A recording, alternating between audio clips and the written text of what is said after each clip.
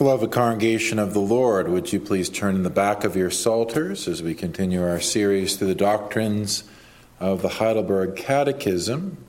We will continue looking at what our catechism says on Lord's Day 25 on the bottom of page 53 in the back of your psalters. So page 53 in the bottom, Lord's Day 25. The section on the sacraments. Since then, we are made partakers of Christ and all of his benefits by faith only. Whence doth this faith proceed? Answer: from the Holy Spirit, who works faith in our hearts by the preaching of the gospel and confirms it by the use of the sacraments. What are the sacraments? The sacraments are holy, visible signs and seals appointed of God for this end, that by the use thereof he may the more fully declare and seal to us the promise of the gospel, namely, that he grants us freely the remission of sin and life eternal for the sake of that one sacrifice of Christ accomplished on the cross. Are both word and sacraments then ordained and appointed for this end, that they may direct our faith to the sacrifice of Jesus Christ on the cross as the only ground of our salvation? Yes, indeed. For the Holy Spirit teaches us in the gospel and assures us by the sacraments that the whole of our salvation depends upon that one sacrifice of Christ, which he offered for us on the cross. How many sacraments has Christ instituted in the new covenant or testament? Answer: 2, namely, Holy Baptism and the Holy Supper. Well, beloved congregation of the Lord, as we progressed through the various doctrines of the Heidelberg Catechism, it has been a wonderful privilege to focus upon those main and plain things in the Word of God, the nature of our sin and misery, how we are all condemned by our sins before a holy God. And we must come to know that terrible condition, to know our misery in order that we would seek deliverance. Deliverance through the blood and righteousness of the Lord Jesus Christ, our mediator and Savior. And now we come to a part of the Catechism which specifies the role of the sacraments, baptism and the Lord's Supper. What is the role that these things have to the Christian who is delivered from his sins and miseries? A very important question. We have to recognize from the outset that to discuss the sacraments in their proper nature, their proper role, their proper use, it immediately involves us in controversy. Controversy not only with those groups that we would not recognize as Christians who corrupt even the very heart of the gospel, but even those whom we regard as brothers and sisters in the Lord. Sometimes even our own family members who have different convictions than that which the Reformed Church holds. Even Zacharias Ursinus, he had to deal with a certain measure of controversy about the sacraments. He was not a polemical or a controversial figure by nature, but he became so because he wanted to be so very clear about what the Word of God teaches. And so as you read his catechism here, you're going to see that he's wanting to be so very clear. And we ought to be clear as well. You see, everything in the Word of God is true. Everything in the Word of God is important. And certainly where we come to those aspects of our worship and our life as Christians that involve baptism and the Lord's Supper, these are important to the Lord and must be important to every Christian. And so as we enter into this part of the series, I hope this is not academic or speculative or a cause for pride that we have the answer, or a cause that we would disparage those who dissent from the Reformed faith at this point, but rather that we would hold fast unto the truth once for all delivered unto the saints, because it is glorifying to God, and because the good and the unity of the church is found only within his truth. And so I hope you recognize that it's important that we situate this discussion of the sacraments within the whole context of the Bible. If we're going to rightly understand baptism and the Lord's Supper, I want you to see it as flowing out of a whole theology of salvation, which we call covenant theology.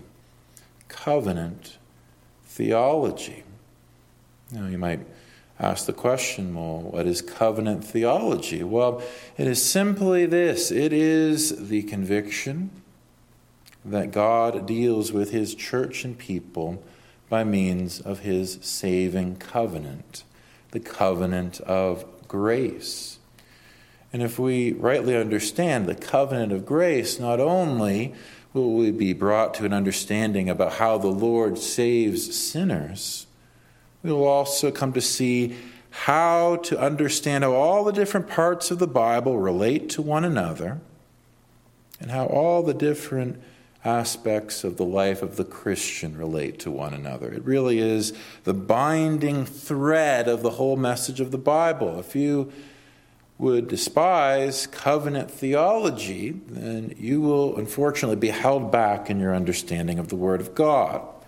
On the other hand, a proper understanding of covenant theology, this will help you immensely, both in the knowledge of the mind as well as the worship and love and faith of the heart. Hugely important, the covenant of grace. And while it isn't talked about at length in our catechism in Lord's Day 25 there, what you do see is that it is referenced. How many sacraments has Christ instituted in the new covenant or testament? Two, namely holy baptism and the Lord's Supper. Now, I think that as we progress in this series, considering sacraments in general and then the specifics of baptism and the Lord's Supper, we're going to have so many occasions to discuss what is the nature of the new covenant, that it is profitable for us to begin with a section of the Word of God that deals with it explicitly and clearly. I think that Romans chapter 11 will help you more than any other part of the Word of God to get a grasp of what we speak about in terms of covenant theology.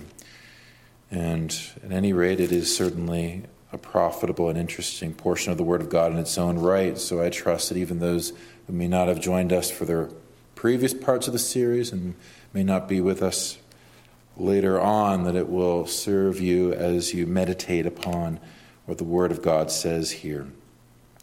Now, with the Lord's help, I wish to focus in the first place upon verse 27. Verse 27, Romans 11. For this is my covenant unto them, when I shall take away their sins. This is my covenant unto them, when I shall take away their sins. With the Lord's help, I'd like to consider the covenant of grace. The covenant of grace. And we'll see three things from this chapter. First, something of the meaning of this covenant. Second, the intention or the purpose of this covenant, what it is for. And in the third place, we will see its implications. Its implications. So the covenant of grace, its meaning, its purpose, and its implications. Now, The word that's translated covenant here is diatheke, and has in view an agreement between two parties, but one that is sovereignly administered, one that comes out of the authority and sovereignty of God in particular. It is an important word, while not often used in the New Testament. It appears in very important places, and it is a translation of the word in the Old Testament, which is berit. That's the word for covenant, which occurs hundreds and hundreds of times and is extremely important for understanding the whole theme of the Old Testament. And here it is used in reference to the message of the Apostle Paul. Now, he is speaking about the covenant of God as it especially concerns the controversy that he is addressing in chapters 9, 10, and 11 of this book of Romans concerning this matter of the Jews. You see, as you know, when the Lord Jesus came, he was born as a Jew. He was born to a Jewish mother of the seed of David. And while some of the Jewish people accepted him as their Messiah, and they were the very first Christians, subsequent to that, what you have is that the greater number of the Jewish people reject Jesus Christ as the Messiah. And a great number of Gentiles come into that new church instituted by the Messiah, Jesus Christ. And so the question becomes, how is it that we are to make sense of this? Is the religion of the Jews a false religion?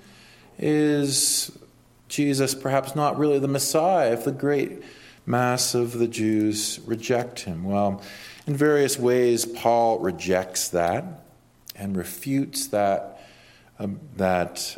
accusation against Jesus Christ and the church in Romans 9, 10, and 11. And he does it in various ways, in various arguments.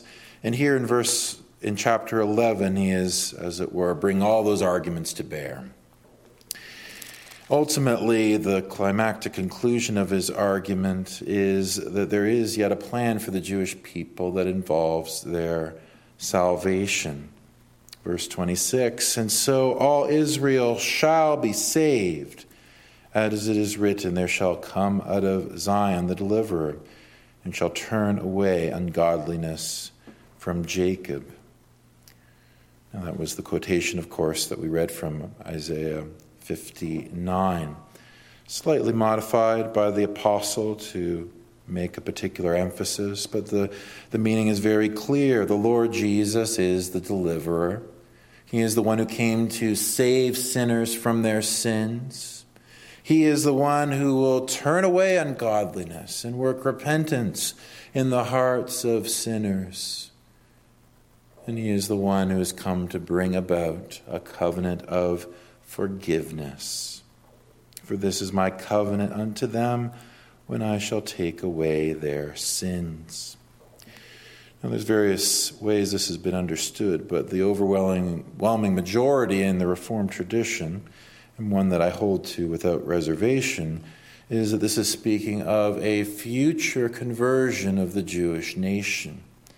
That indeed the Lord has a plan for the physical descendants of Abraham that involves their turning unto the Lord and embracing the gospel of the Lord Jesus Christ.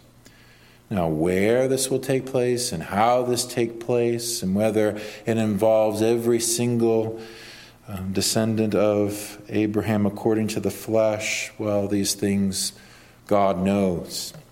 But as we work through this chapter, I trust you will see that the whole argument of Paul doesn't hold together unless you understand that. Paul is making an argument about the future salvation of the Jews, and to make this argument, he is citing this principle of covenant, the covenant which the Lord has made. And from just what I've said so far, I hope you can discern that the nature of this covenant, what we call the covenant of grace, it is a covenant of salvation. It concerns the forgiveness of sins. It concerns the most important problem that anyone could possibly have, that they are alienated from God, that they are deserving of hell. Well, here is the covenant of grace. This is what provides the solution.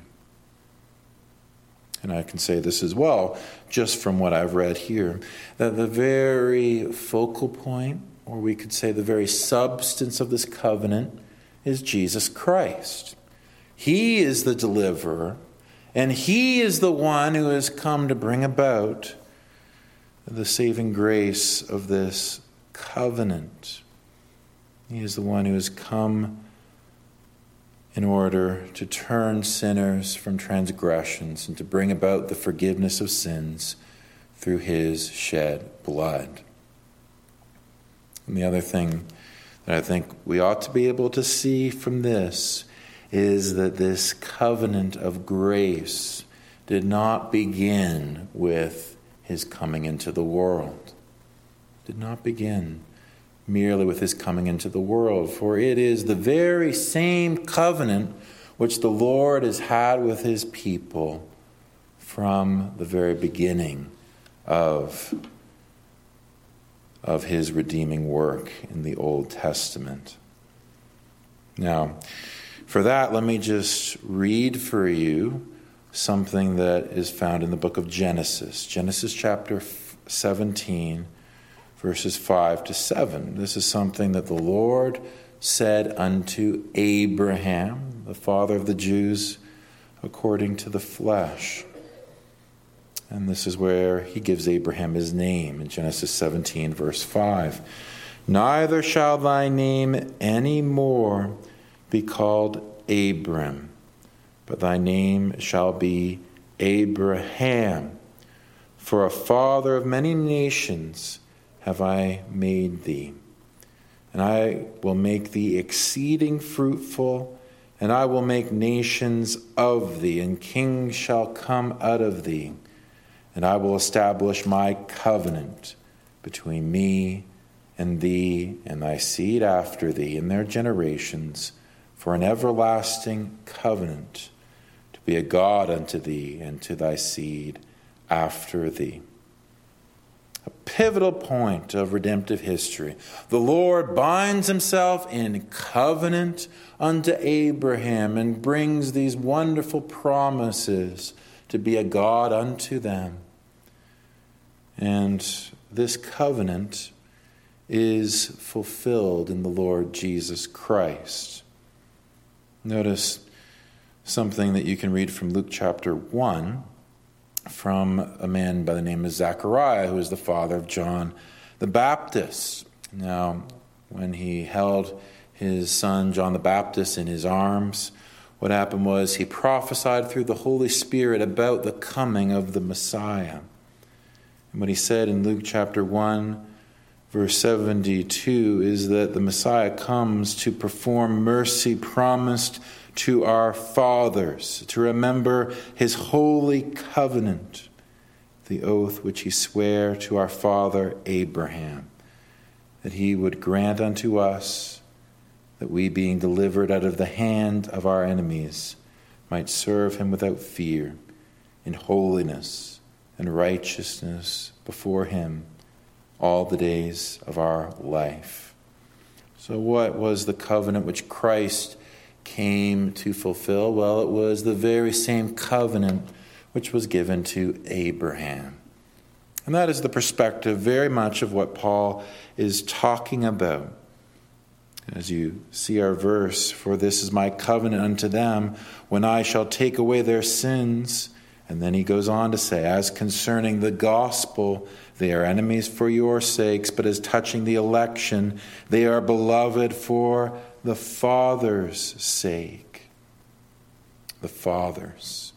Speaking especially of Abraham and the other patriarchs, Isaac and Jacob and so forth. Those promises given unto the fathers, they are now being fulfilled and realized in the coming of the Lord Jesus Christ and ultimately his salvation of them at a future time. Now, I make this point very precisely because it's important that we understand that this covenant is one. It is one. There are not two covenants of grace when it comes to the substance of it, of the salvation which is found in the Lord Jesus. No.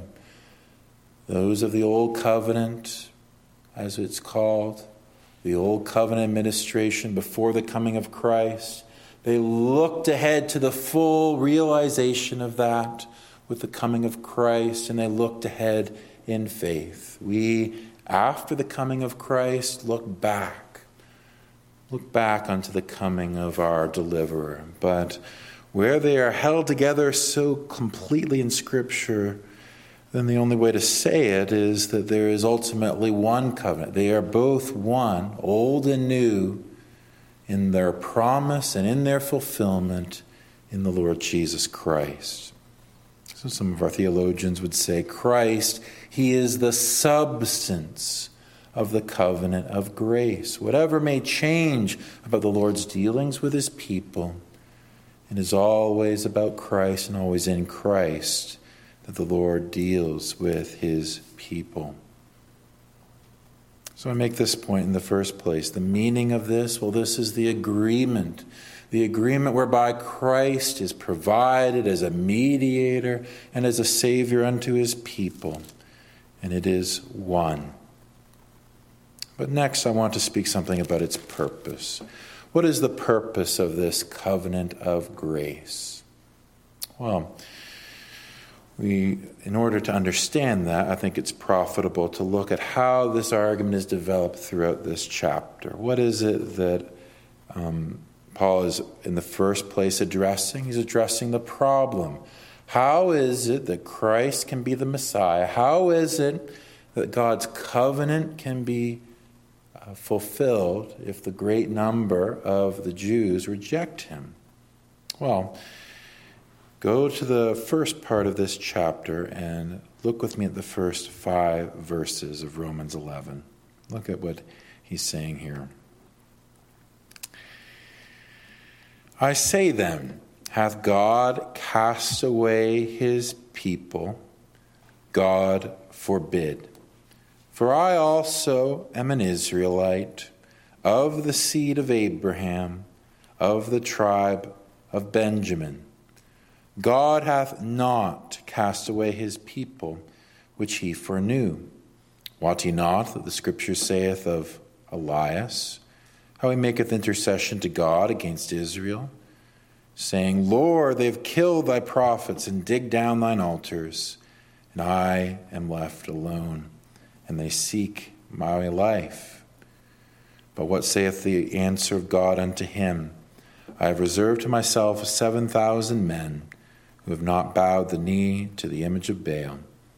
Even so, at this present time also, there is a remnant according to the election of grace. Well, this is the first answer that Paul gives. Why is it that God's covenant is holding firm? Why is it that it hasn't been set aside just because a majority of Jews rejected Jesus Christ? Well, because the purpose of the covenant, the intention of it, was in order to save his elect, the remnant according to the election of grace. Now here the context is especially that portion of the Jewish people which are chosen by God from eternity past to receive eternal life. Now, Paul cites himself as an example. He says, how can you say that all the Jews have rejected? I myself am an Israelite of the tribe of Benjamin, and I have been saved by the Lord Jesus Christ. I am a believer in the Savior. And likewise, he cites another example from their own history. Their own history in the days of the prophet Elijah, back hundreds of years before, when the northern kingdom had gone into apostasy. and they were worshiping the idol Baal, and they were tearing down the altars of the Lord, that prophet Elijah, he ran away unto a mountain by himself and pled before the Lord and said, I alone am left. And the Lord had to say, no, you may not be able to see them, but there are yet 7,000 who have not bowed the knee to Baal. It's an important text, for it's where we get the idea of the invisible church. The invisible church. What is the invisible church? Well, the church, in this sense, is those who are chosen by God unto eternal life, those who truly believe in the Lord Jesus Christ, and those who do not pollute themselves with the sins of idolatry and other things that separate you from the Lord. Instead, they repent of their sin and walk in true holiness, for they are born again by the Holy Spirit. But not all those who claim the title of church are part of this invisible church. Not all who are of Israel are true Israel, not even where it concerned the people of the Jews. And so Paul is saying here that the ultimate purpose of the Lord's saving covenant was always the salvation of God's chosen ones. That is the very apple of God's eye. That is the very purpose for this whole world existing, that he save a people unto his own glory in the Lord Jesus Christ. I think we do well to remember that the invisible church of the elect is that which God has accomplished salvation in Jesus Christ, that which he is applying salvation to. And those who have not the marks of God's elect, who have not faith, who have not repentance, they can take no true comfort from the Lord's covenant. Notice how he goes on to speak of this. He says there in verse 7, what then? Israel hath not obtained that which he seeketh for, but the election hath obtained it, and the rest were blinded. According as it is written, God hath given them the spirit of slumber, eyes that should not see, and ears that should not hear, unto this day. And David said, let their table be a snare and a trap and a stumbling block, and a recompense unto them. Let their eyes be darkened, and that they shall not see, and bow down their back alway. A terrible judgment upon the Jewish people that rejected the Lord Christ. I think where it refers to the table there in verse 9, let their table be their snare, it's referring to the table of the altar. Really all of the privileges of worship and of sacrifice under that old covenant economy that were designed to point them unto Christ, they ultimately became a snare, for they rejected the one that all these things were pointed to. And so we have to keep these things in balance, congregation. We have to understand that if we're to have a right view of the Lord's covenant, it can never bring comfort to those who are unrepentant and unbelieving. Only those who bear the marks of the Lord's grace, who have that testimony of the Lord's work in their heart and have fled unto mercy in the Lord Jesus Christ, only they are those who receive the grace of God's covenant. But if we speak of not only the meaning and the intention of this covenant, its purpose for existing, we are still left with its implications. And really, the broader implications of the covenant are really the main part of this chapter. And I think if we pay close attention to these broader implications, what I'll especially call the implications for the visible church, I trust that we will get somewhere in understanding something of the covenant of grace's implications also for the sacraments. Now, I think it's important to see that Paul, he's structuring his argument. First, he refutes the argument of the one who is despising Christ. by saying, well, you need to understand the Lord has been faithful unto his covenant by saving his elect. And now he's transitioning to an argument that will lead him saying all Israel will be saved, that indeed there will come a future conversion of the Jewish people because of how the Lord has chosen to deal with them. But in the intermediate verses here, beginning at verse 11, we have some very important discussion which bears some examination. Now, what he's saying here is that there is this reality that we are facing, that most of the Christians are now Gentiles. They are those who have come in under the blessings of Christ's inauguration into the world of the new covenant. But how are we to think about the Jewish people? Let's listen as we read in verse 11. I say then, have they stumbled that they should fall? God forbid. But rather through their fall salvation is come unto the Gentiles, for to provoke them to jealousy. That's how we should think about it. That the Gentiles are to live in such a way as to bring the Jews into a state of jealousy at what they are missing. Verse 12, now if the fall of them be the riches of the world, and the diminishing of them the riches of the Gentiles, how much more their fullness? For I speak to you Gentiles, and as much as I am an apostle of the Gentiles, I magnify mine office, if by any means I may provoke to emulation them which are my flesh, and might save some of them. For if the casting away of them be the reconciling of the world, what shall the receiving of them be but life from the dead? So track with what he's saying. He's talking about those who have been rejected by God. They have been separated from the blessings of God's covenant by their turning away from the Messiah. And he posits this question, well, if their being rejected resulted in the blessing of salvation coming unto the Gentiles, then surely their inclusion will be an even greater blessing. I don't know exactly what will happen when the Jewish people are one day brought into the saving grace of the Lord Jesus Christ and believe in the gospel, but it's described here as life from the dead. Whatever that may mean, it must mean that there would be amazing blessings that coincide to all the world from the Jews ultimately being converted. Now it goes on in verse 16. For if the first fruit be holy, the lump is also holy. And if the root be holy, so are the branches. Now I want to stop and just explain that.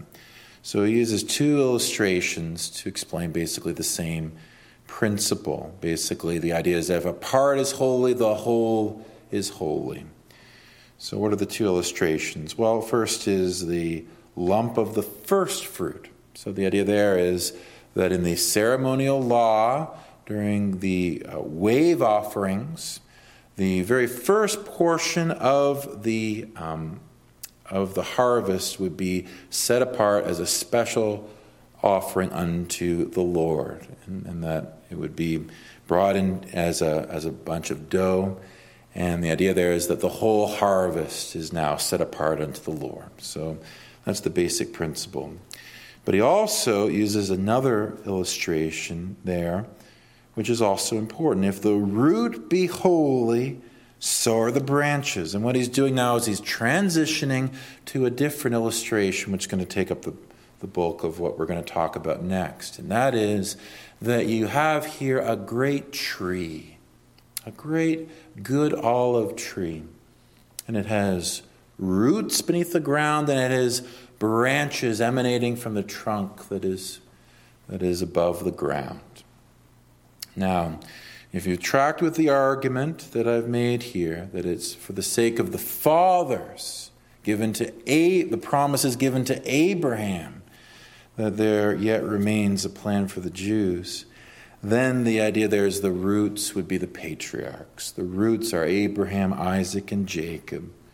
And the reasoning here is there is a sense in which the whole tree is holy, going out even to the branches, all of those who are part of this great tree. Now, what is this tree? What is this tree? Well, let's listen to exactly what he says here from verse 16 and onward, and it will be very clear what this tree is.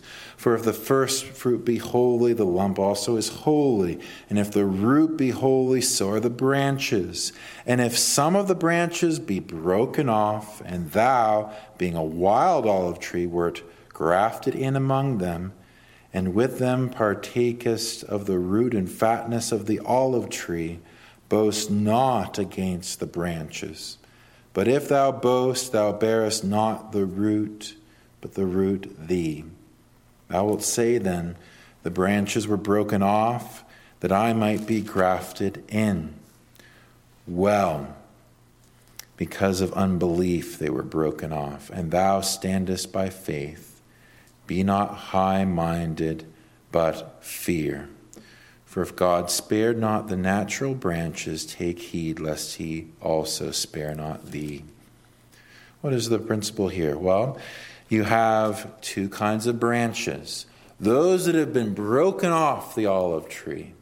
Those are the ones who've rejected Christ, have been separated and cast aside from the blessings of God, and who are the wild olive tree branches, where those are the Gentiles, broken off of the unbelief of paganism and atheism and rejection of the Lord, and brought into the covenant community. Believers of every background and nation and tribe, engrafted into the good olive tree. I put to you, it's very clear what this olive tree is. That is what we call the visible church. The visible church.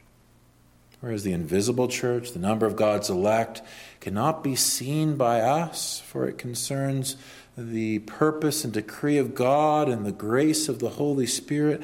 That visible church, that visible confessing people of the Lord, separated unto the worship of God and the truth of God and the Word of God, that is what we call the visible church. It is from that visible church that the Lord is pleased to gather his elect people. And it is that visible church which the branches were broken off from. Now we must understand this, congregation, if we are not to fall prey to the idea that the covenant of grace only concerns the elect. Yes, as we've said, the purpose of it is to gather his elect, but we are now making a very grave mistake if we say that it does not concern all those part of the visible church. If you are part of the visible church, raised in a covenant family, separated unto the covenant of the Lord Jesus Christ, and that comes with this moral responsibility that you know that the Lord is a saving God. You know that his Son has come to save sinners. You know that if you would believe in the Lord Jesus Christ, you shall be saved. That visible church has a reality to it, has a meaning to it. If you are broken away from it, it is a terrible and a fearful judgment. And if you are brought into it, it is a blessed thing. The covenant of grace, you see, concerns all the visible church, whether converted or unconverted, whether elect or non-elect. This is the teaching of the Word of God. Let me complete the argument that Paul makes here. Verse 22, behold the goodness and severity of God, and them which fell severity, but toward thee goodness. If thou continue in his goodness, otherwise thou shalt be cut off. And they also, if they abide not still in unbelief, shall be grafted in. For God is able to graft them in. For if thou wert cut out of the olive tree, which is wild by nature, and wert grafted contrary to nature into a good olive tree, how much more shall these, which be the natural branches, be grafted into their own olive tree? And there he continues on with his prophecy that all Israel shall be saved. Now, let me bring this home with a few applications. The main point of my addressing these things has been that we would understand the nature of the covenant of grace. Its purpose is to gather his elect, but as well it comprehends and embraces the whole visible church. But I haven't been able to explain that without also addressing what is the main point here, which is that there is a promise unto that visible people of the Jews. Now, our fathers, they wrote much about this. It was even a point in the Westminster Larger Catechism, in directing to prayer, that we are to specifically pray for the salvation of the Jews. I fear that's not so common today. But the reality is, if there are promises here in the Word of God that concern the salvation of the physical descendants of Abraham, and that promise is attended not only with blessings for them, but blessings for the whole world, how much should we pray for this? It won't happen through human might, though the Lord can certainly use us as his witnesses, but it will be a sovereign gift of the Lord in pouring forth his Spirit in revival to the blessings of the whole world. We must pray for the salvation of the Jews. In our prayer meeting, in our private prayers, in our family prayers, the Lord will accomplish this, and we should believe it and pray for it. But I note this as well. There is a warning here also for us who have been engrafted into the visible church, not to be high-minded, but to fear. How terrible a judgment it would be if we despised the blessings of God's covenant. How dreadful it would be if one of you, having received the light of the gospel, the preaching of the word, and even partaken of the sacraments of baptism and the Lord's Supper, would then depart and be broken off. You know, it affects not only ourselves, but also our families as well.